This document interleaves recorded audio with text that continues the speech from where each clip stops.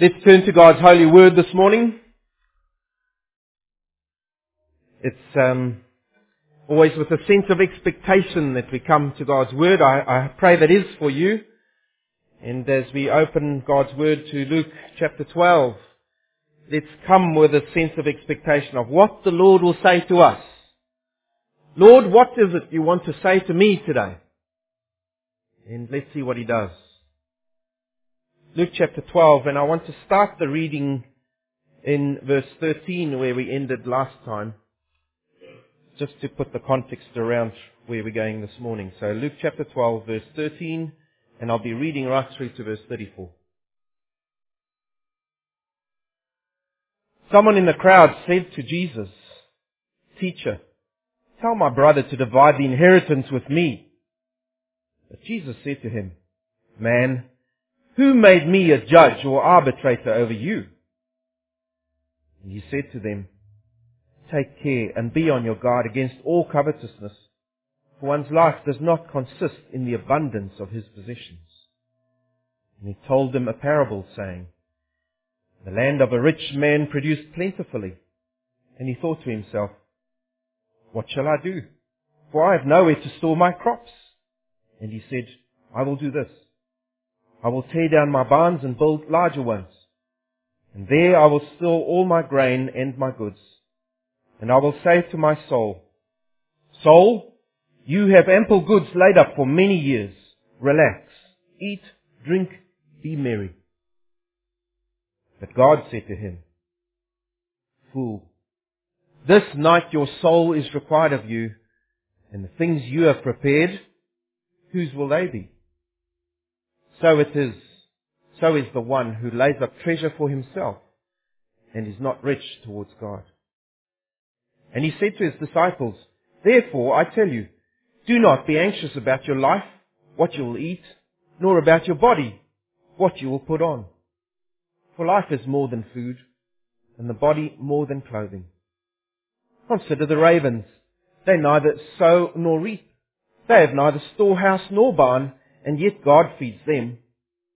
Of how much more value are you than the birds? And which of you, by being anxious, can add a single hour to his span of life? If then you are not able to do as small a thing as that, why are you anxious about the rest? Consider the lilies, how they grow. They neither toil nor spin. Yet I tell you, even Solomon in all his glory was not arrayed like one of these. But if God so clothes the grass, which is alive in the field today, and tomorrow is thrown into the oven, how much more will He clothe you, O you of little faith? And do not seek what you are to eat and what you are to drink, nor be worried. For all the nations of the world seek after these things, and your Father knows that you need them. Instead, seek His kingdom, and these things will be added to you. Fear not, little flock, for it is your Father's good pleasure to give you the kingdom. Sell your possessions and give to the needy. Provide yourselves with money bags that do not grow old, with a treasure in the heavens that does not fail, where no thief approaches and no moth destroys. For where your treasure is, there will your heart be also." I want to introduce you to someone special this morning. He's called Mr. Worry. And he's got two sons. And their names are Anxiety and Fear.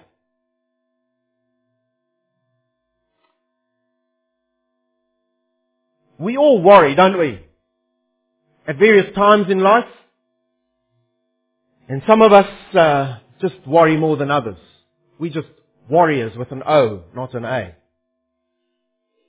But you see, if we don't deal with this worry, it leads to something else. Worry, if undealt with, leads to anxiety. And anxiety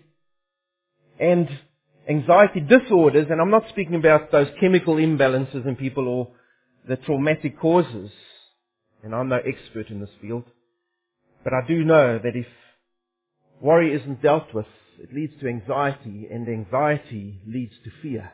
Scripture teaches us. In America, and I'm sure the stats for New Zealand aren't much different, just less of a budget. But in America, the most common mental illness in the US, claiming 40 million adults. Just adults, 18 and over. 40 million people. The budget for that is 42 billion a year. And that's just a third of the total for the mental health budget for America.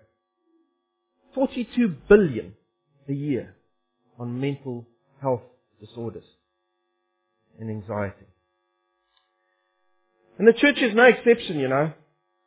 One of the most common counseling issues is this one, is worry.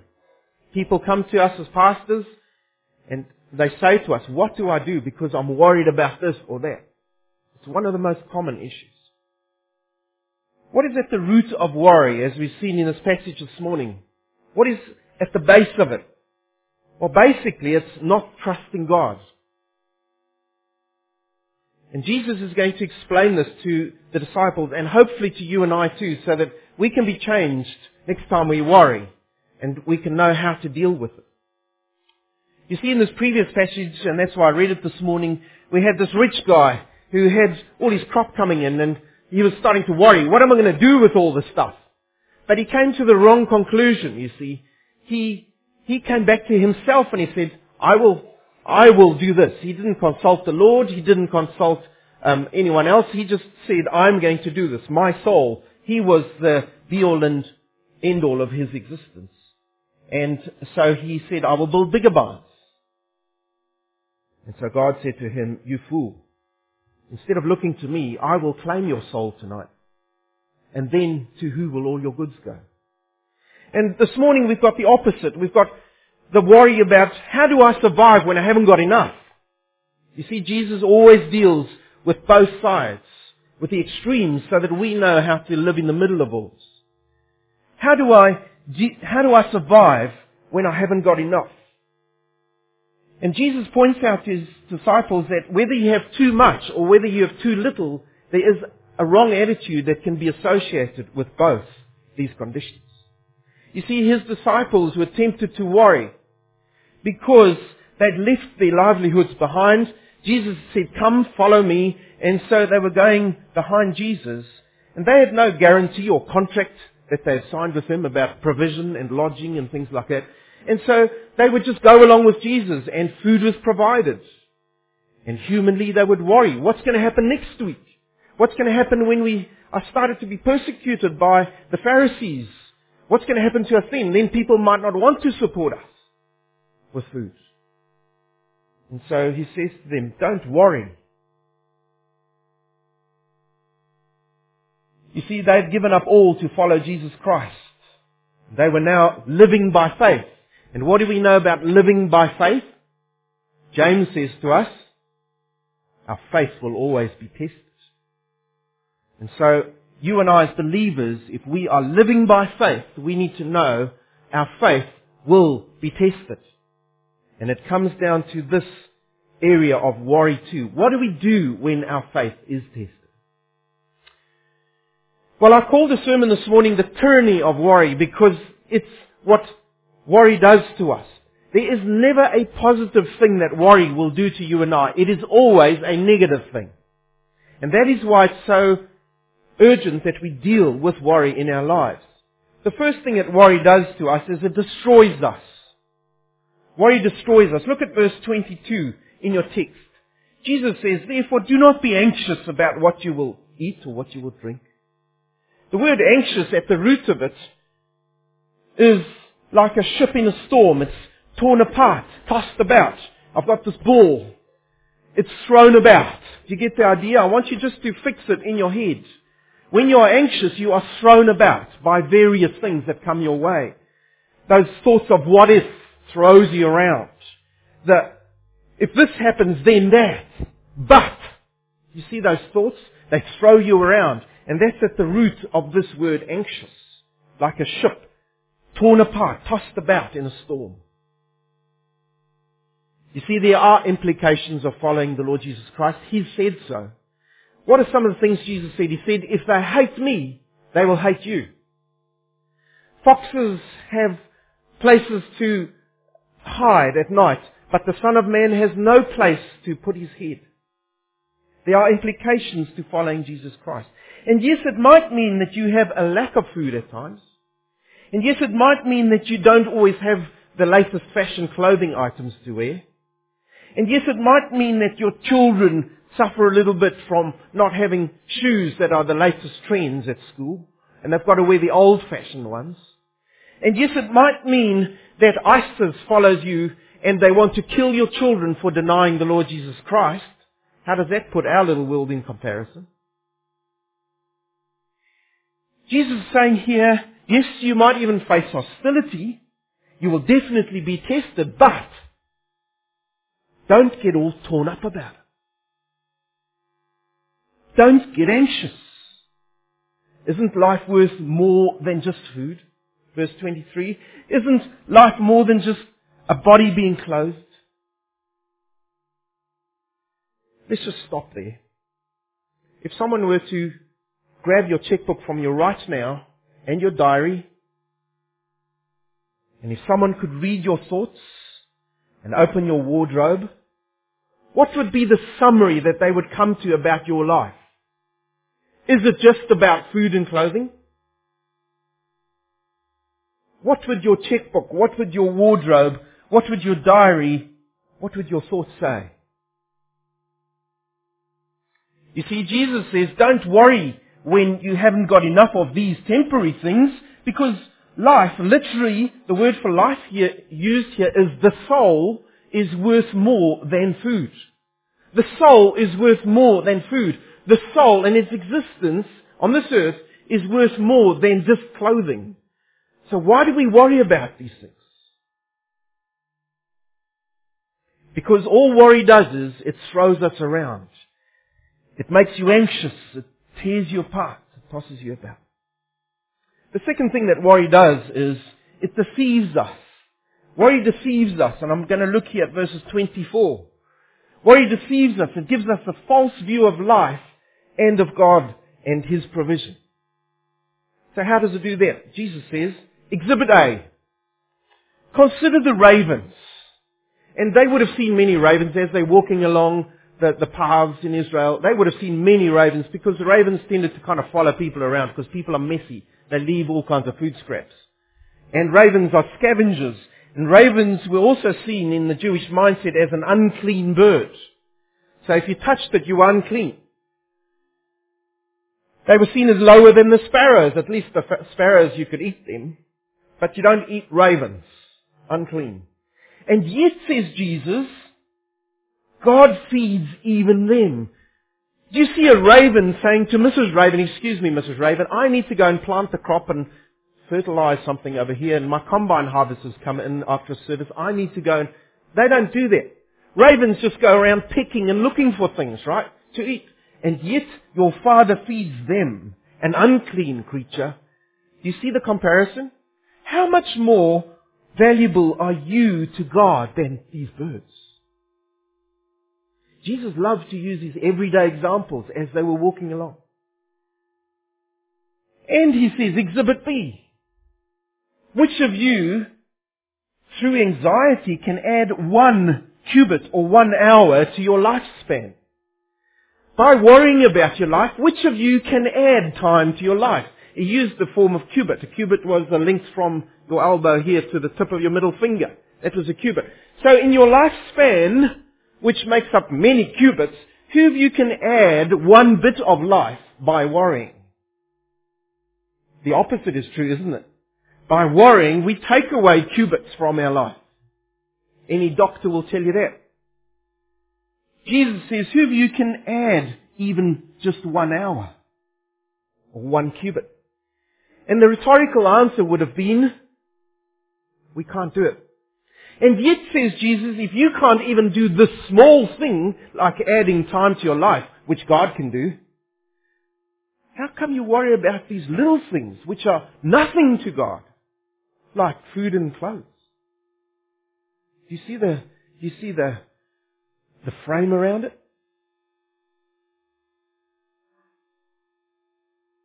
We worry about the little small things.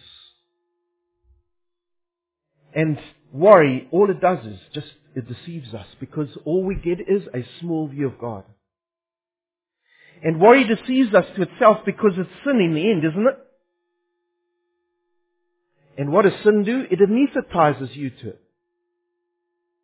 So worry deceives. Worry destroys. Thirdly, worry blinds us to itself and to God's provision.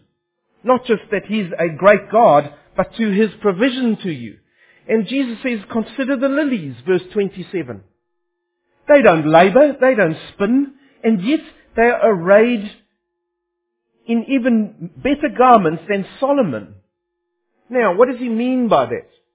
You see, as they were walking through these semi-parched areas, they'd come across these lilies, and they looked like the next one. Alright? They looked like that. Beautiful. And these kind of grow next to the paths where the water drains away from the paths. You'd find these lilies. And Jesus stopped and He said, look at these lilies. Not even Solomon was arrayed like one of these. And who was Solomon? Well, he was a real rich dude. He had a lot of money. He had the latest fashion items from Jerusalem. And he was known for his flamboyancy, amongst other things. Jesus says not even Solomon was dressed as beautifully as one of these. He says, consider the lilies. Stop. Stop in your headlong rush after things and just consider the lilies. And your heavenly Father provides for them too. Are you not worth more than worthless grass, which is here in the morning and is then burnt in the oven and is gone? Jesus is putting perspective around this. And as you follow me around, you disciples, when you see the lilies and you see the grass, yes, they're here, gone in the morning, and they're here in the morning and gone in the afternoon, but you are worth so much more than worthless grass. O you of little faith. And here the physician points to the sickness. You of little faith. Tell me, do you worry a lot about stuff in life? Your children, your family, your finances, your job, whatever. Do you worry? Jesus is speaking to you and to me. He's saying, O you of little faith, recognize it for what it is. And then He will give us a solution of what we have to do. O you of little faith. You see, this lack of faith has blinded us to God's provision, and therefore we worry. So worry destroys, worry deceives us, worry blinds us. What else does it do? Have you heard anything positive yet? It doesn't do anything positive. The fourth thing is worry deforms us. It deforms us. It keeps us from growing like we should spiritually, and it makes us like the world around us. I'm not saying it, the text is saying it. Verse 29 to 30. What does He say here? Verse 29. And do not seek what you are to eat and what you are to drink, nor be worried, for all the nations of the world seek after these things, and your Father knows that you need them. He uses this word seek, and the word seek means to search after something with all your energy, with all your attention. Don't seek after what you are to eat and what you are to drink, nor be worried. Now here's another definition. Because the word for worried is not the same as the word for anxious. Remember, what is the word for anxious? Revision? To be tossed about, right? In a storm. Well, the word for worry means to be held in suspense. So the troubles of the world crush in on you and they hold you in suspense, and now worry is holding you here. You can't do anything because you're worrying about all kinds. Have you ever found yourself in this situation? You can't think straight. Even the smallest things. You can't think straight. Nothing else seems to matter but this one thing which is worrying you. This is what worry does. It holds you in suspense. It makes you helpless. He says, don't be held in suspense by it. Don't be worried. You see, anxiety will tear you apart and worry will hold you in suspense. It will stop your spiritual progress. And you'll fluff around and you won't be able to do anything. He says, verse 30, what will that look like? Well, don't strive to be like the world. The world for strive means hard labor. Don't do hard labor chasing after what the world is chasing after. Where does that start? With our attitudes. Don't have an attitude like the world and chase after what the world is chasing after, but be different. Why?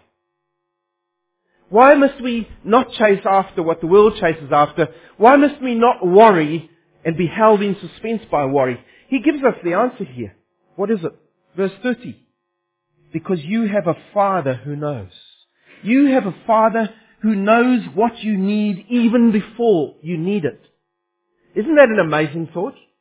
I have a Father who knows me so well that He knows what I need before I need it. Now those of you who've got small children, you'll understand that to a degree. You know they need a hanky before they do. Right? But even their needs, their everyday needs, you know they need certain things before they know it. Right? Now, the Father knows you and I so well that He knows what we need before we even know we need it. He's our Father. And we want to worry? And this Father doesn't just know it. He can do something about it. He is the Almighty God. He is the provider of all. He is Jehovah Jireh, the one who provides our every need. And He loves you and I. And as He said in chapter 11, so if a good Father can give good gifts, why won't your Father give you good gifts too? Why do we worry? Oh, we of little faith. William Hendrickson, famous dead guy, said this. When Christians hardly differ at all from outsiders in the ambitions they cherish, in the goals that they try to achieve, and in the manner in which they react to disappointments and adversities of life, etc., then there is something very wrong. When life hits you from a degree you weren't looking at, how do you react to it? How do I react to adversities in life? We've just heard of some adversities in life this morning. How do we react to these things when we hear this bad news? Do we react just like the world next to us? When we're sitting in the hospital waiting room and we've just had bad news, do we react just like the person sitting next to us who does not know Jesus Christ? Is there a difference in your life and mine? We have a Father who cares for us. We have an Almighty Father who can care for those needs. We have an Almighty Father who knows our very needs. And He loves us. And so our reaction should be different. And if it isn't, there is something very wrong. You see, what we say we believe must carry through into how we do things. Hendrickson said it in this way. He said, do we trust God in creed? In other words, what we say we believe, and then live as if we trust God indeed by what we do. Do the two marry? What I say and what I do? And if I say, Lord, I trust you with my whole life. Lord, I know you will provide for my need. And then stuff happens. Do I then say, Lord, I trust you. I know you will provide. And mean it?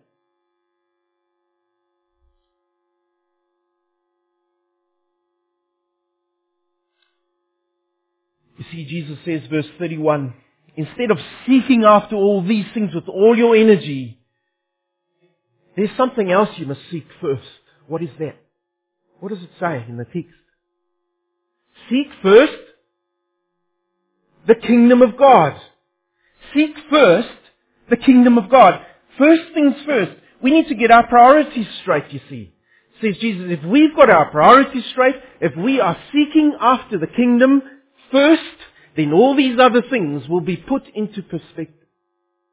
And they won't matter as much anymore.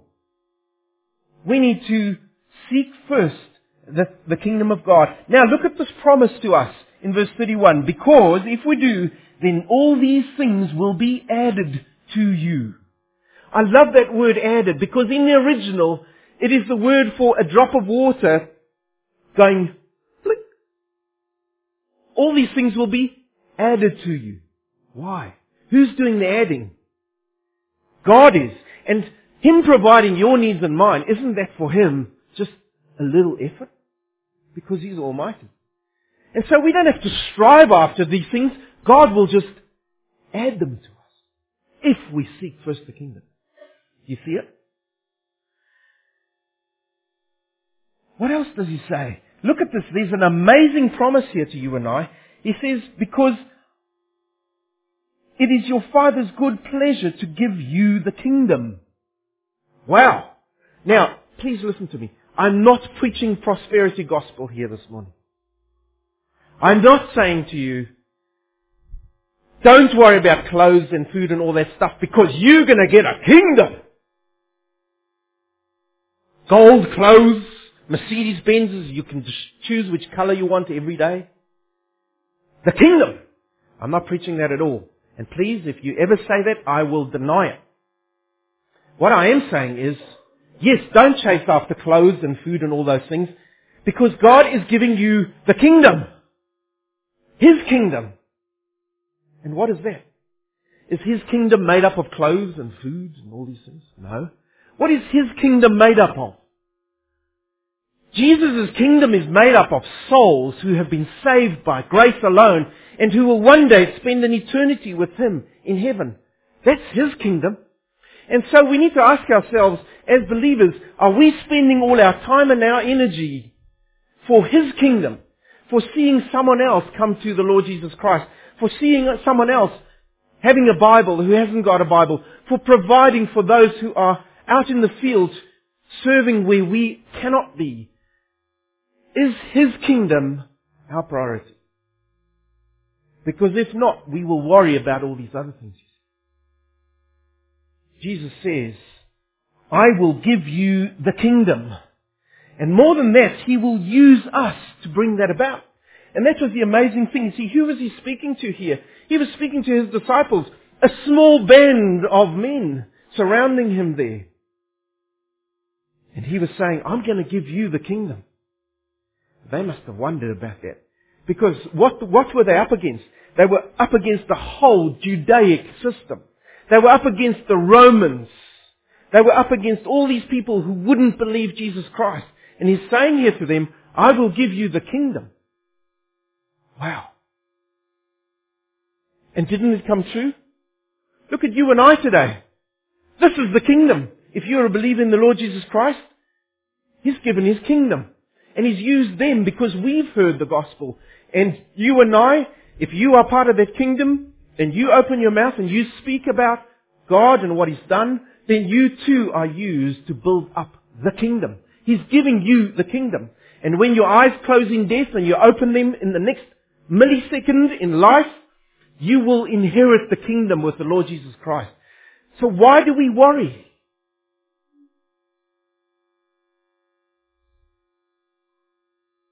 Therefore, do you see what Jesus says now? It makes sense now. He says, sell what you have. Give it to the poor. Now, please listen to me. This verse has been misused. It doesn't mean when the service is closed, I want you to get on Trade Me and I want you to start listing everything you have and put it there at a base bargain price that'll be gone by tomorrow. I'm not saying that. And I will deny it if you say I do. What I am saying is, do you really need everything you have? The money you have, the income you have, do you really need it all? Should we not be selling? Should we not be giving to those in need that we notice around us? Instead of clutching it in our hot little hands. You see, we are to be building the kingdom. We are to not depend on our possessions and the number of possessions. We are to depend on God alone. Because our Father gives to us. And therefore, He gives to us in such a way that we can give to others. And when He blesses us and we hold on to things, what happens? They go bad in our hands. Remember the nation of Israel? They were out in the desert. God said to them, I want you to take as much as you can of the quail in the manna that I will provide for you in the desert. Only as much as you need, no more. And what did they do? Like I would do if I was there. They grabbed as much as they could the first day it came. And they thought, wow, that's it. I'm going to barbecue the rest of this week. Because there would have been South African Jews there. But what happened? The next morning, it was bad. It was gone rotten. You see, when we hold on too much to the good gifts God gives to us, they go rotten in our hands. We need to be using what we have for the kingdom. The early church gives us that example. Acts chapter 2 verse 45. What did they do? They shared amongst each other as they could. And everything was in common. Now, I'm not saying we're going to start a commune. I'm not saying that either. But what I am saying is, don't hold on so much to what you have. Use it for God's kingdom. Because you see, we are to provide ourselves with something else. And this is the last bit of our verse here. Provide ourselves with what? There's something that we need to do. What is it? Provide ourselves with imperishable money bags. So yes, those of you who like the old jingle of the coin, the Lord still says you're going to have a money bag, so you can relax. But it's going to be in an imperishable money bag. So it's not going to be in the shape that you think. Because it's going to be kingdom directed. It's going to contain a treasure which doesn't grow old. It's going to contain a treasure, he says here, that does not fail. It will never exhaust itself. There will always be more. It will never run out. Your treasure in heaven will never get into the red like your checkbook does. Your treasure in heaven will never be stolen. It will always be safe. It won't become worthless. It will always be valuable. Why? Because it is made up of human souls holding on to a Savior who has saved them. And a Savior who is everlasting. And when we are in Him, our souls are everlasting. That is the treasure we hold on to. You see what he's saying? So why worry? Because, and here Jesus gives the punchline, verse 34, for where your treasure is, there will your heart be also. Now take note of this. The order is very, very important, and even the tenses, and I know there's some English teachers here. He says here, for where your treasure is, that's present tense, right? There will your heart be also. What does that word will mean? It is future tense. So, where your treasure is now, there your heart will be in future. What is he saying? He's saying there's a difference between theory and practice. You see, in theory, as a Christian I say, I would like to be like this. I would like to serve the Lord like this. I would like to give Him my money. I would like to be more holy. And yet in practice, what do? It doesn't always measure up, you see. I need to look at my hands. If you want to know where your heart is, look at your hands. What are they clutching all day long? What are your legs running after all day long? Because that's where your heart is.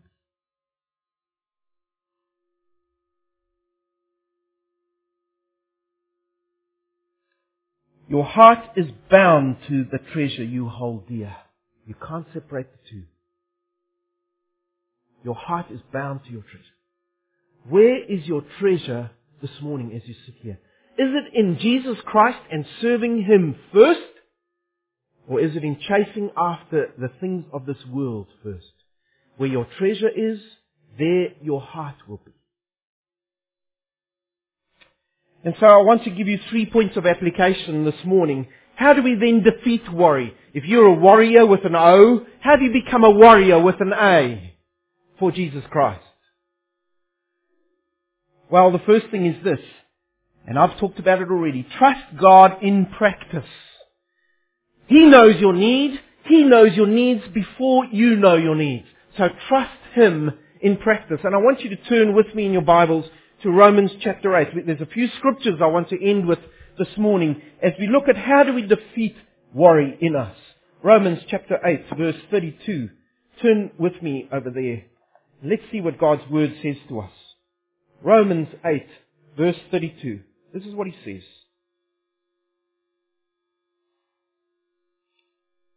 I'm going to start from verse 31. What shall we say to these things? If God is for us, who can be against us? Here it is. He who did not spare his own Son, but gave him up for us all, how will he not also with him graciously give us all things? If he was willing to give you and I his most precious, his only Son, how much more will God look after our everyday needs if we love him? Hold on to that promise. Look at another one. Philippians chapter 4, verse 6 and 7. What does God's Word say to us? Take hold of these promises and put them into practice, because you will see worrying disappear out the window of your life. Philippians chapter 4, verse 6 and 7. This is what it says. I'll start at verse 4.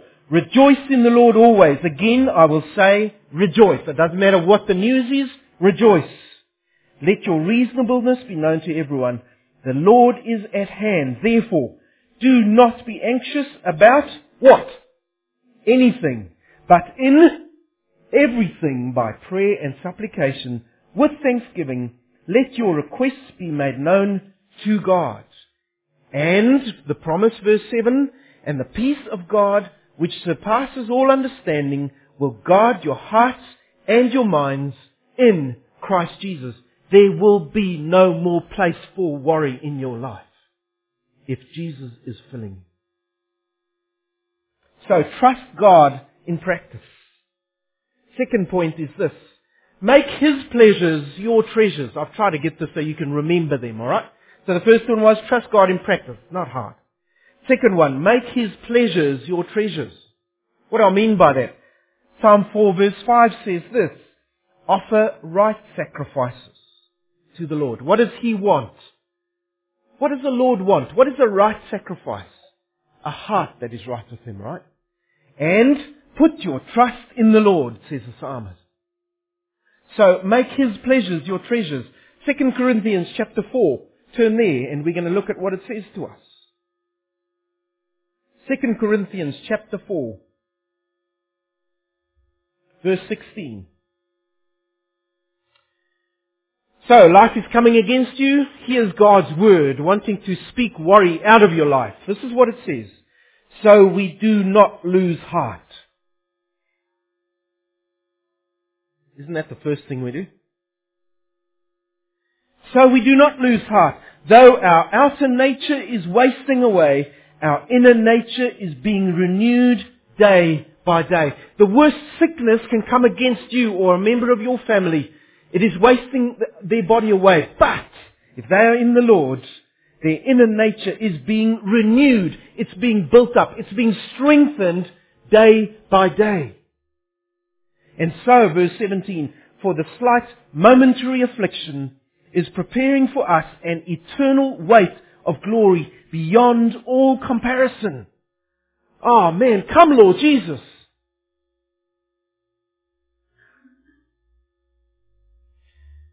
Make His pleasure your treasure. And then worry will have no more place in your life. And then the last one is this one. Tighten up but loosen up. Now I'm not Irish, so listen. Tighten up but loosen up. Tighten up what? Tighten up your grip on His promises in His Word. Tighten up by holding on to them when life comes against you. And loosen your grip on trusting the world and its goods to save you. So tighten up and loosen up. You see, our attitude should be this. My resources are not mine, but yours, Lord. Show me how to use them for your glory. Now there's a loose grip on what you have. Using it for the Lord. Oh God, help me to trust you when I need those same resources. You see, there might be times when you need those very same resources you've given away. Well, trust God to provide them. That is living faith in practice. Psalm 37 says this. Now listen to the verbs here, the doing words. trust in the Lord and do good. Don't just sit there helplessly. Oh, I'm going through hard times. No, trust in the Lord and do good. Carry on doing good in the hard times. Dwell in the land and befriend faithfulness. Delight yourself in the Lord, and He will give you the desires of your heart. Commit your way to the Lord. Trust in Him, and He will act. Be still before the Lord, and then wait patiently for Him. In other words, says the psalmist, let His grace be all sufficient for you. His grace is sufficient, but put it into practice in your life. Trust in the Lord your God. Darrell Bock, a famous living guy, says this: the call of God will never take you and I to a place where the grace of God cannot sustain us. God will never put you in a situation where His grace is not enough to see you through whatever you are going through.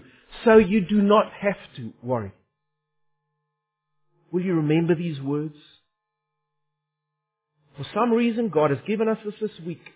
It might be that worry is just around the corner for you this week. I don't know what's coming. Will you trust the Lord in this? I want to end in Jeremiah, just before you thought I was finished.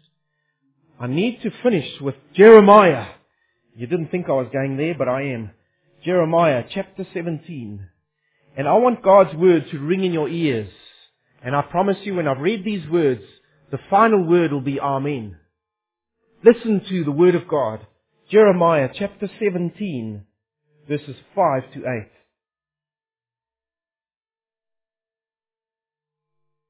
Apply to your life. Thus says the Lord, cursed is the man who trusts in man and makes flesh his strength, whose heart turns away from the Lord.